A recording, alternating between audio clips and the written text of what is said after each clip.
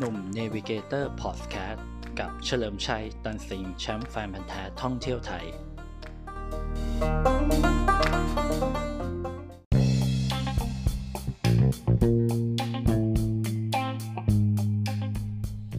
สวัสดีครับกลับมาพบกับหนุ่มเนวิเกเตอร์พอดแคสต์กันอีกครั้งนะครับฟังเรื่องราวท่องเที่ยวผจญภัยท่องไทยไปกับหนุ่มเฉลิมชัยตันสิงห์นะครับแชมป์แฟนพันธุ์แท้ท่องเที่ยวไทยนะครับวันนี้ก็จะมาเล่าเรื่องเที่ยวนะครับในประเทศไทยให้ฟังกันเหมือนเดิมนะครับจะพูดถึงที่เที่ยวจุดหนึ่งที่ผมว่าในช่วงสัก 3-4 ปีมาเนี่ยดังขึ้นอย่างเห็นได้ชัดอาจจะเพราะว่า1มันไม่ไกลกรุงเทพมากนะครับมันไม่ไกลกรุงเทพมากก็เลยคนก็เลยไปเยอะนะครับแล้วก็อีกหนึ่งมันก็เป็นจุดหมายที่แบบคนอยากจะไปพิชิตยอดเขาที่แบบว่าถือว่ายากที่สุดแห่งหนึ่งในประเทศไทยนะครับนั่นคือยอดเขาโมโคจูนะครับแต่อันนี้ระดับแอดวานซ์นะครับต้องอึดนิดนึงนะฮะถึงจะไปได้เพราะมันใช้เวลา5วันนะครับ5วันรวมแบบว่าไปกลับนะแต่ว่าเดินจริงๆประมาณสัก3วันถึงจะถึงยอดเขาโมโคจูนะครับจุดที่ผมกำลังจะพูดถึงนี้ก็คือช่องเย็นนะครับอุทยานแห่งชาติแม่วงนะครับจังหวัดกำแพงเพชรนะโอเคก็คือจะบอกว่าที่เนี่ยด้วยความที่มันบรรยากาศดีต้องบอกอย่างนี้นะครับบรรยากาศดีแล้วก็ร่มรื่นแล้วก็ลมเย็นตามชื่อเลยว่าช่องเย็นนะครับไม่ว่าจะฤดูฝนฤดูร้อนหรือฤดูหนาวก็ไม่ต้องพูดถึงรับรองว่าอากาศดีตลอดปีอย่างแน่นอนนะครับแต่ก็จะมีบางช่วงนะครับที่เขาปิด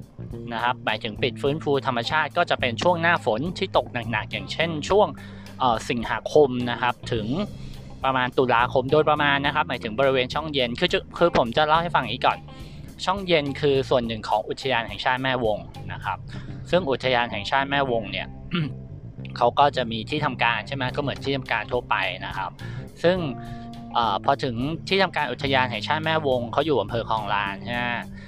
เสร็จแล้วเนี่ยถ้าเราอยากไปกางเต็นท์ช่องเย็นเนี่ยเราต้องขับขึ้นไปครับขับขึ้นไปประมาณ25โลนะครับก็จะสุดทางถนนพอดีตรงนั้นจะเรียกว่าช่องเย็นนะครับถ้าช่วงไหนเขาไม่เปิดเนี่ยเขาก็จะไม่อนุญาตให้เราขึ้นไปนะครับหมายถึงว่าขึ้นไปกางเต็นท์นะครับแต่ถ้าเจอเจ้าหน้าที่ใจดีอาจจะขึ้นไปให้เรา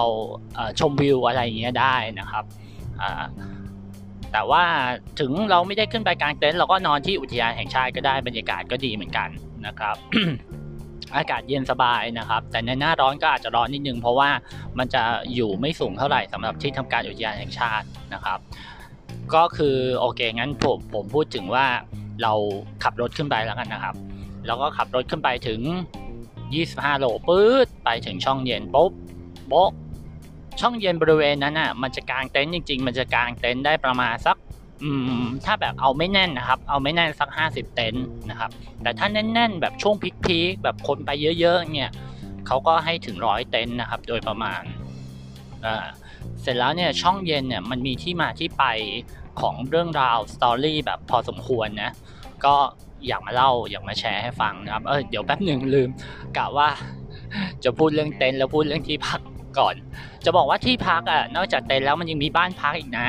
ก็คือบ้านพักข้างบนมันจะมีอยู่ทั้งหมดเดี๋ยวนะผมนึกก่อนประมาณ3หลังนะครับเป็นบ้านแบบเรือนแถวนะไม่ใหญ่มากนะครับแต่ก็พักได้นะครับอันนี้ก็จองกับอุทยานแห่งชาตินะครับก็พักได้เช่นกันน้ำไฟพร้อมนะครับน้ำไฟพร้อมเลยนะแต่ว่าน้ำเนี่ยอาจจะมีแบบไม่ได้ขึ้นบ้างเพราะว่ามันใช้ประปาภูเขานะครับส่วนไฟตอนนี้เขาเป็นโซลาร์เซลล์แล้วก็เลยมีใช้ตลอดนะครับจะบอกว่าช่องเย็นเนี่ยไม่ได้ชื่อมาเพราะโชคช่วยนะครับชื่อมาเพราะว่ามันเป็นอย่างนั้นจริงๆเพราะว่า1เลยมันเป็นช่องเป็นบริเวณหุบเขาที่เป็นร่องพอดีร่องของหุบเขานะครับคือเรายืนอยู่นั้นเราอาจจะไม่เห็นว่ามันเป็นร่องแต่ถ้าเรามองจากมุมสูงมาเนี่ยเราเห็นว่าบริเวณนี้เป็นร่องหุบเขาพอดีนะครับก็เลยขึ้นชื่อว่าช่องเย็นเพราะมีลมพัดผ่านตลอดเวลานะครับในยุคแรกๆของช่องเย็นเนี่ยคือก็ไม่ได้เปิดเป็นสถานที่ท่องเที่ยวแบบนี้นะครับก็ เป็นแค่แบบเหมือนพื้นที่สำรวจของเจ้าหน้าที่ป่าไม้เวลาเขาเดินสำรวจป่าหรือสำรวจว่ามีใครตัดไม้ทำลายป่าไหมเขาก็จะบอกว่าเดี๋ยวจะขึ้นมานอนช่องเย็นเดี๋ยวเจอกันจุดช่องเย็นก็เป็นจุดรีมาร์คสำหรับการพบปะนัดเจอหรือพักแรมสำหรับเจ้าหน้าที่นะครับซึ่งคนที่มานอนเนี้ยพอกางเต็นท์นอนเนี่ยมันเย็นมากแบบกลางคืนมันเย็นแบบเย็นซะจนแบบได้ยินเสียงฟันมันกระทบกันนะครับดังก็คือนึกออกมาหนาวจนเข็ดฟันเขาก็เลยเรียกในยุคแรกๆว่าช่องเย็นเข็ดฟันจริงๆก็คือมันหนาวจริงๆคือผมจะบอกว่าถ้าใครไปเที่ยวแบบอารมณ์หนาวๆของบ้านเราประเทศไทยนะบ่อยๆจะรู้ว่าความหนาวที่แท้จริงแบบสุดๆจริงๆอ่ะมันไม่ได้หนาวเพราะน้ำหรืออากาศนะมันหนาวเพราะลมคือถ้าที่ไหนอากาศเย็นแล้วมีลมหนาวมาด้วยเนี่ยมันจะรู้สึกว่าหนาวสะท้านจริงๆนะครับคือหนาวไปแบบว่าทั้งขนหัวลุกขนตัวลุกนะขนแขนลุกนะครับแล้วก็ถ้าหนาวมากๆเนี่ยฟันเราจะแบบมันจะขยับอ่ะมันจะดังกึกเหมือนในการ์ตูนเลยครับเหมือนในหนังอย่างนั้นเลยคืออารมณ์นั้นเลยซึ่งลักษณะของช่องเย็นเป็นอย่างนั้นเกือบตลอดปีเพราะว่าอย่างที่ผมบอกว่ามันเป็นหุบเขาพอดีร่องเขาพอดีฉะนั้นลมมันจะพัดผ่านตลอดเวลาไม่ใช่แค่กลางคืนด้วยนะกลางวันก็ผ่านครับกลางวันก็เย็นสมชื่อจริงๆนะครับแต่ด้วยความที่มันมีลมพัดเกือบตลอดเวลาเนี่ยมันก็เลยไม่ได้แบบมีการเขาเรียกอะไรอุณหภูมิมันเลยไม่ได้แบบเย็นเยือกแข็งขนาดแบบว่าเหมือนจะมีแม่คะนิงขึ้นมาได้คือนึกออกใช่ไหมคือถ้ามันจะมีแค่คะนิงมาได้มันต้องเป็นความเย็นแบบอุณหภูมิยอดย่าที่มันนิ่งๆแล้วก็คงที่เหมือนเราอยู่ช่องฟรีซแบบตู้เย็นนะฮะมันถึงจะกลายเป็นน้ำแข็งได้แต่ถ้าเป็นลมพัดมาเรื่อยๆเนี่ยโอกาสที่จะเกิดน้ำค้างแข็งหรือแม่คะนิงหรือเมยคาบเนี่ยมันยากมากนะครับแต่ความเย็นความรู้สึกดีกว่าต้องพูดอย่างนี้มันเย็นไม่แพ้กันนะครับพอเขาเริ่มเปิดเป็นที่ท่องเที่ยวคนก็เริ่มไปยุคแรกๆจะเป็นที่เที่ยวของคนที่แบบชอบแบบลงโฟร์วิวนิดนึงคือไม่ใช่ว่ามันขึ้นลำบากนะแต่ข้างบนนั้น1เลยไม่มีไฟใช้ครับ2น้ำไม่มีอันนี้เรื่องจริงก็คือว่าน้ำเนิ้มเนี่ยต้องเตรียมขึ้นไปเองหรืออาบน้ำตรงอุทยานแห่งชาติแม่วงก่อนแล้วค่อยขึ้นไปนะครับแล้วเรื่องของห้องน้ำห้องท่าเนี่ยก็คือถ่ายหนักได้ไม่ได้ครับเพียงแต่ว่าห้องน้ำก็เป็นห้องส้วมซึม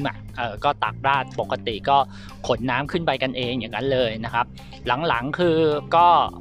มีแทงน้ำให้ก็คือเจ้าหน้าที่ต้องขนน้ำขึ้นไปเหมือนรถขนน้ำแบบเทศบาลอย่างเงี้ยขึ้นไปแล้วก็เอาไปเติมไว้แล้วก็ใช้กันอย่างประหยัดอะไรเงี้ยบางคนก็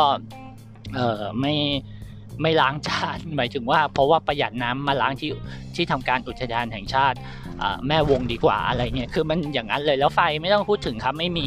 นะครับแต่ก็ได้บรรยากาศดิบๆของช่องเย็นนะครับเสร็จแล้วในยุคหลังๆเนี่ยมันก็เริ่มมีอย่างที่ผมบอกก็คือ1มีการต่อประปาภูเขาขึ้นไปนะครับก็ใช้น้ำได้ตลอดนะครับอาจจะน้ำน้อยไปหน่อยช่วงหน้าร้อนประมาณเมษายนนะครับแต่เรื่องไฟเนี่ยก็มาทีหลังตอนแรกก็ไม่มีหลังๆคือมีเรื่องของโซลาร์เซลล์ก็มีไฟให้ใช้นะครับก็ทำให้แบบความสะดวกสบายมากขึ้นนะถนนเรียบขึ้นนะครับรถ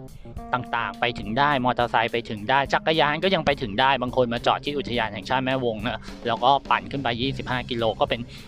ขึ้นเนินเขาไปเรื่อยๆนะครับก็ถามว่าสูงมากไหมก็ไม่สูงมากนะครับใครที่จะแบบลองหัดขับรถขึ้นเขาเนี่ยผมว่าอุทยานแห่งชาติแม่วงไปช่องเย็นเนี่ยถือว่าเป็นรูทที่น่าสนใจนะครับแต่ว่าก็ระวังหน่อยเพราะถนนข้างบนมันจะแคบนิดนึงนะครับเวลาเลี้ยวโค้งอะไรก็ใช้แตรด้วยนะครับส่วนข้างบนก็อย่างที่บอกบรรยากาศดีครับแล้วก็สามารถแบบแคมปิ้งได้นะครับหรือใครพักบ้านพักก็จะนั่งชมวิวก็จะมีทะเลหมอกให้ดูนะครับไกลๆนะครับถือว่าบรรยากาศดีผมยังเคยไปพักตั้ง2-3 คืนติดกันเลยนะโดยที่ไปนั่งอยู่เฉยๆผมว่าบรรยากาศดีมากนะครับคือจะบอกว่าเส้นนี้มันเป็นเส้นทางถนนที่เขาเคยคิดจะทำกันจริงๆนะครับเป็นสายยุทธศาสตร์ประมาณว่าเส้นนี้ถ้าไปเรื่อยๆเนี่ยมันจะไปถึงอุ้งผางจังหวัดตากได้นะครับแต่สุดท้ายโครงการถนนเนี้ยมันก็โดนพับไปเพราะว่ามันเกี่ยวกับเรื่องของความมั่นคงงบประมาณอะไรช่วงนั้นถ้าผมจะไม่ผิดน่าจะเป็นจอมพลสฤษดิ์มั้งครับก็คือเขาจะ เขาจะสร้างต่อแต่ช่วงนั้นคือเหมือนว่าก็ประหยัดงบนะครับแล้วก็มันก็จะเป็นเรื่องของแบบเส้นทางการทหารที่แบบว่ามันไม่เหมาะที่จะสร้างเกี่ยวกับถนนหนทางเกี่ยวกับบริเวณชายแดนก็เลยพับไปแล้วก็ไม่ได้สร้างต่อมานะครับเมื่อก่อนจะเป็นสายเขาเรียกว่าสายคลองลานอุ้มผางนะครับจังหวัดตากคือจะข้ามตั้งแต่อำเภอคลองลานกำแพงไปถึงอุ้มผางจังหวัดตากเลยทำให้เส้นนี้ไม่เกิดขึ้นนะครับก็ใครจะไปอุ้มผางก็ต้องวิ่งจากแม่สอดนะครับแล้วก็เข้าอุ้มผางนะครับเป็นเส้นเดียวนะครับก็เลยไม่มีถนนเส้นนี้นะครับแต่ผมเคยถามเจ้าหน้าที่เขาบอกว่าเส้นนี้ก็เดินไปได้นะครับแล้วก็หรือถ้าเป็นมอเตอร์ไซค์วิบากเนี่ยไปได้นะครับก็อีกประมาณสักน่าจะสัก80 โลก็จะถึงอุ้มผางนะครับแต่ก็ใช้เวลานาน ไม่ได้รวดเร็วนะครับเพราะว่าเป็นทางออฟโรดนะแต่ว่าถ้ารถไม่ได้แต่ถ้ามอเตอร์ไซค์วิบากหรือมอเตอร์ไซค์ลุยเงี้ยได้นะครับลุยได้แต่เขาก็ไม่ค่อยให้ไปหรอกส่วนใหญ่จะมีแต่เจ้าหน้าที่ป่าไม้ไปนะครับเพราะว่ามันเป็นป่ารอยต่อแล้วก็เป็นเรื่องของ ความอุดมสมบูรณ์ของธรรมชาตินะครับก็ต้องระมัดระวังกันหน่อยฉะนั้นคนที่ไปเที่ยวตรงนี้ก็จะไปพักกันตรงช่องเย็นนี่แหละนะครับช่องเย็นเข็ดฟันนะแล้วที่สำคัญคือบริเวณนี้พอเราปักเต็นท์แคมปิ้งแล้วใช่ไหมหรือพักบ้านพักเนี่ยมันจะมีจุดชมวิวอันนึงเขาเรียกว่าภูสวรรค์นะครับซึ่งภูสวรรค์เนี่ยมันจะเดินจากจุดกลางเต็นท์ไปเนี่ยประมาณสัก500 เมตรนะครับแต่เดินขึ้นเขานะทางมันจะแคบจะชันหน่อยแต่เดินได้ครับค่อยๆเดินไปเสร็จแล้วก็มันจะถึงภูสวรรค์ภูสวรรค์นี่ถือว่าเป็นจุดชมวิวที่สวยนะเห็นวิวแบบ360 องศาเลยนะครับเมื่อก่อนเป็นแค่ลานโล่งๆนะครับแล้วก็มีป้ายคำว่าภูสวรรค์นะครับแต่ปัจจุบันก็ปรับพื้นที่ให้มันสวยงามมากขึ้นแล้วก็แบบเหมาะที่จะไปเที่ยวนะครับหรือไปชมวิวช่วงพระอาทิตย์ขึ้นพระอาทิตย์ตกไปได้หมดเลยนะครับสำหรับคนแคมปิ้งที่นั่นก็เดินไปได้นะครับแนะนำให้ไปนะครับเพราะว่าไหนๆก็ไปถึงช่องเย็นแล้วเดินขึ้นไปอีกหน่อยนะครับอาจจะชันหน่อยแต่ก็ค่อยๆเดินนะครับไม่ต้องรีบนะรับรองว่าประทับใจนะครับแต่ว่าเรื่องของช่องเย็นเนี่ยมันจะมีปัญหาเรื่องของแบบนักท่องเที่ยวไปกันเยอะอย่างที่ผมบอกคือ50-60 เต็นท์เจ้าหน้าที่เขาก็ไม่ให้นั่นละไม่ให้พักละฉะนั้นมันจะมีที่พักก่อนถึงช่องเย็นนะครับที่ชื่อว่าขุนน้ำเย็นนะครับมันจะห่างจากช่องเย็นประมาณสัก2 โลนะครับก่อนถึงช่องเย็น2 โลซึ่งขุนน้ำเย็นเนี่ยกางได้แบบโอ้โห500 เต็นท์เลยแบบสบายๆนะครับจริงๆมากางตรงนี้ก็ได้นะครับขุนน้ำเย็นก็เป็นอะไรที่บรรยากาศดีนะครับเพราะว่าเขาทำพื้นหญ้าแบบเรียบๆแล้วก็มีน้ำมีไฟใช้ตลอดนะครับถือว่าเป็นจุดหนึ่งที่ถ้าผิดหวังจากช่องเย็นก็มาตรงขุนน้ำเย็นก็ได้นะครับชื่อก็บอกแล้วว่าขุนน้ำเย็นน้ำมันเย็น มันก็หนาวเหมือนกันหนาวไม่แพ้กันนะเพียงแต่ว่าลมอาจจะไม่พัดผ่านตลอดเวลานะครับไม่ต้องผิดหวังไปถ้าไปถึงช่องเย็นแล้วไม่ได้แคมปิ้งหรือไม่ได้พักที่พักก็ลงมาที่ขุนน้ำเย็นดีกว่านะครับแล้วพอสักเย็นๆค่อยขึ้นไปเที่ยวช่องเย็นก็ได้หรือช่วงเช้าไปเที่ยวช่องเย็นก็ได้มันห่างแค่2 โลเองครับก็ขึ้นลงได้ไม่มีปัญหานะครับก็อยากให้ลองไปกันดูแล้วจะบอกว่าที่สำคัญบางคนไม่รู้ตรงอุทยานแห่งชาติแม่วงที่ทำการที่ผมบอกสำหรับคนที่อาบน้ำไม่ได้หมายถึงอาบน้ำเย็นไม่ได้นะจะบอกอุทยานแห่งชาติแม่วงเขามีน้ำอุ่นนะครับไม่ใช่น้ำอุ่นแบบว่าเครื่องทำน้ำอุ่นนะเป็นบ่อน้ำอุ่นที่เกิดจากตามธรรมชาติเขาจะมีแบบว่าทำห้องไว้แล้วน้ำในห้องนั้นก็จะอุ่นตลอดเวลาเราสามารถไปอาบได้นะครับก่อนกลับบ้านหรือก่อนขึ้นไปนอนข้างบนเผื่อใครแบบไม่ชอบอากาศหนาวจริงๆอันนี้ช่วยได้จริงๆนะเดี๋ยวผมว่าวันหลังจะมาบอกทริคเกี่ยวกับการอาบน้ำอุ่นเลยนะก็โอเคนะแบบว่าเป็นทริคแบบว่าหน้าหนาวแบบเราจะอาบไงไม่ให้มันหนาวอะไรเงี้ยนะเดี๋ยวผมจะบอกทริคทีนะครับแต่ว่าถ้ามาอุทยานแห่งชาติแม่วงหรือช่องเย็นไปได้นะครับตรงที่ทำการอุทยานมันจะมีน้ำอุ่นให้อาบสำหรับคนที่แบบอาบไม่ไหวจริงๆนะครับแล้วจะบอกว่าตลอดทางจากที่ทำการอุทยานแม่วงเนี่ยไปถึงช่องเย็นเนี่ย25 กิโลมันก็จะมีจุดชมวิวเที่ยวต่างๆนะครับหนึ่งในจุดนั้นก็คือโมโกจูน้อยนะครับอยู่ริมทางเหมือนจุดชมวิวครับตรงนั้นสวยจริงนะก็คือแบบเราสามารถไปยืนถ่ายคู่กับป้ายโมโกจูน้อยได้นะครับแล้วก็แบบชมวิวป่าแบบ360 องศาเลยนะเขียวๆยิ่งถ้าหน้าฝนเนี่ยมันยิ่งเขียวมากนะน่าไปครับน่าไปผมว่าลองไปกันดูแล้วก็จริงๆกำแพงเพชรมันก็ เขาเรียกอะไรไม่ไกลจากกรุงเทพจากกรุงเทพถ้าจากกรุงเทพอยู่ที่350โลนะแล้วจริงๆถ้าใครอยู่ภาคกลางนะครับภาคกลางก็ยิ่งใกล้นะพวกอย่างอุทัยธานีนะครับภาคอีสานสมมุติถ้าอยู่เลยอยู่โคราชเงี้ยก็ยังมาได้นะก็มาทางลพบุรีนะครับหรือใครอยู่ภาคเหนือผมว่าก็ไม่หนักหนาสาหัสเนอะอยู่ลำปางพวกนี้นะครับอยู่ลำปางอยู่ตากก็มาได้แป๊บเดียวไ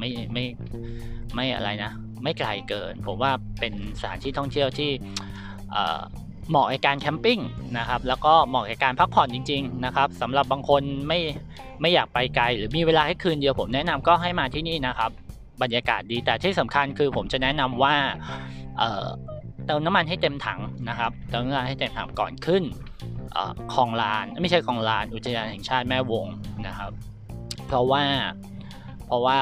แถวบริเวณนั้นปั๊มมันจะน้อยคืออำเภอคลองลานมันเป็นอำเภอเล็กนะครับเล็กแบบเล็กอย่างที่ไม่เคยเล่นมาก่อนคือมันเล็กมากครับคือมันวนแบบ3รอบก็2รอบก็หมดแล้วครับตัวตลาดแค่นั้นเองนะครับฉะนั้นเติมมาให้เรียบร้อยจากถนนใหญ่นะครับจะดีที่สุดนะครับแล้วลองไปเที่ยวกันดูลองไปสัมผัสกันดูกับคำว่าช่องเย็นเข็ดฟันว่ามันจะหนาวขนาดนั้นหรือเปล่านะครับอยากให้ไปลองดูแล้วไว้พบกัน EP หน้ากับหนุ่ม Navigator Podcast สำหรับ EP นี้สวัสดีครับผม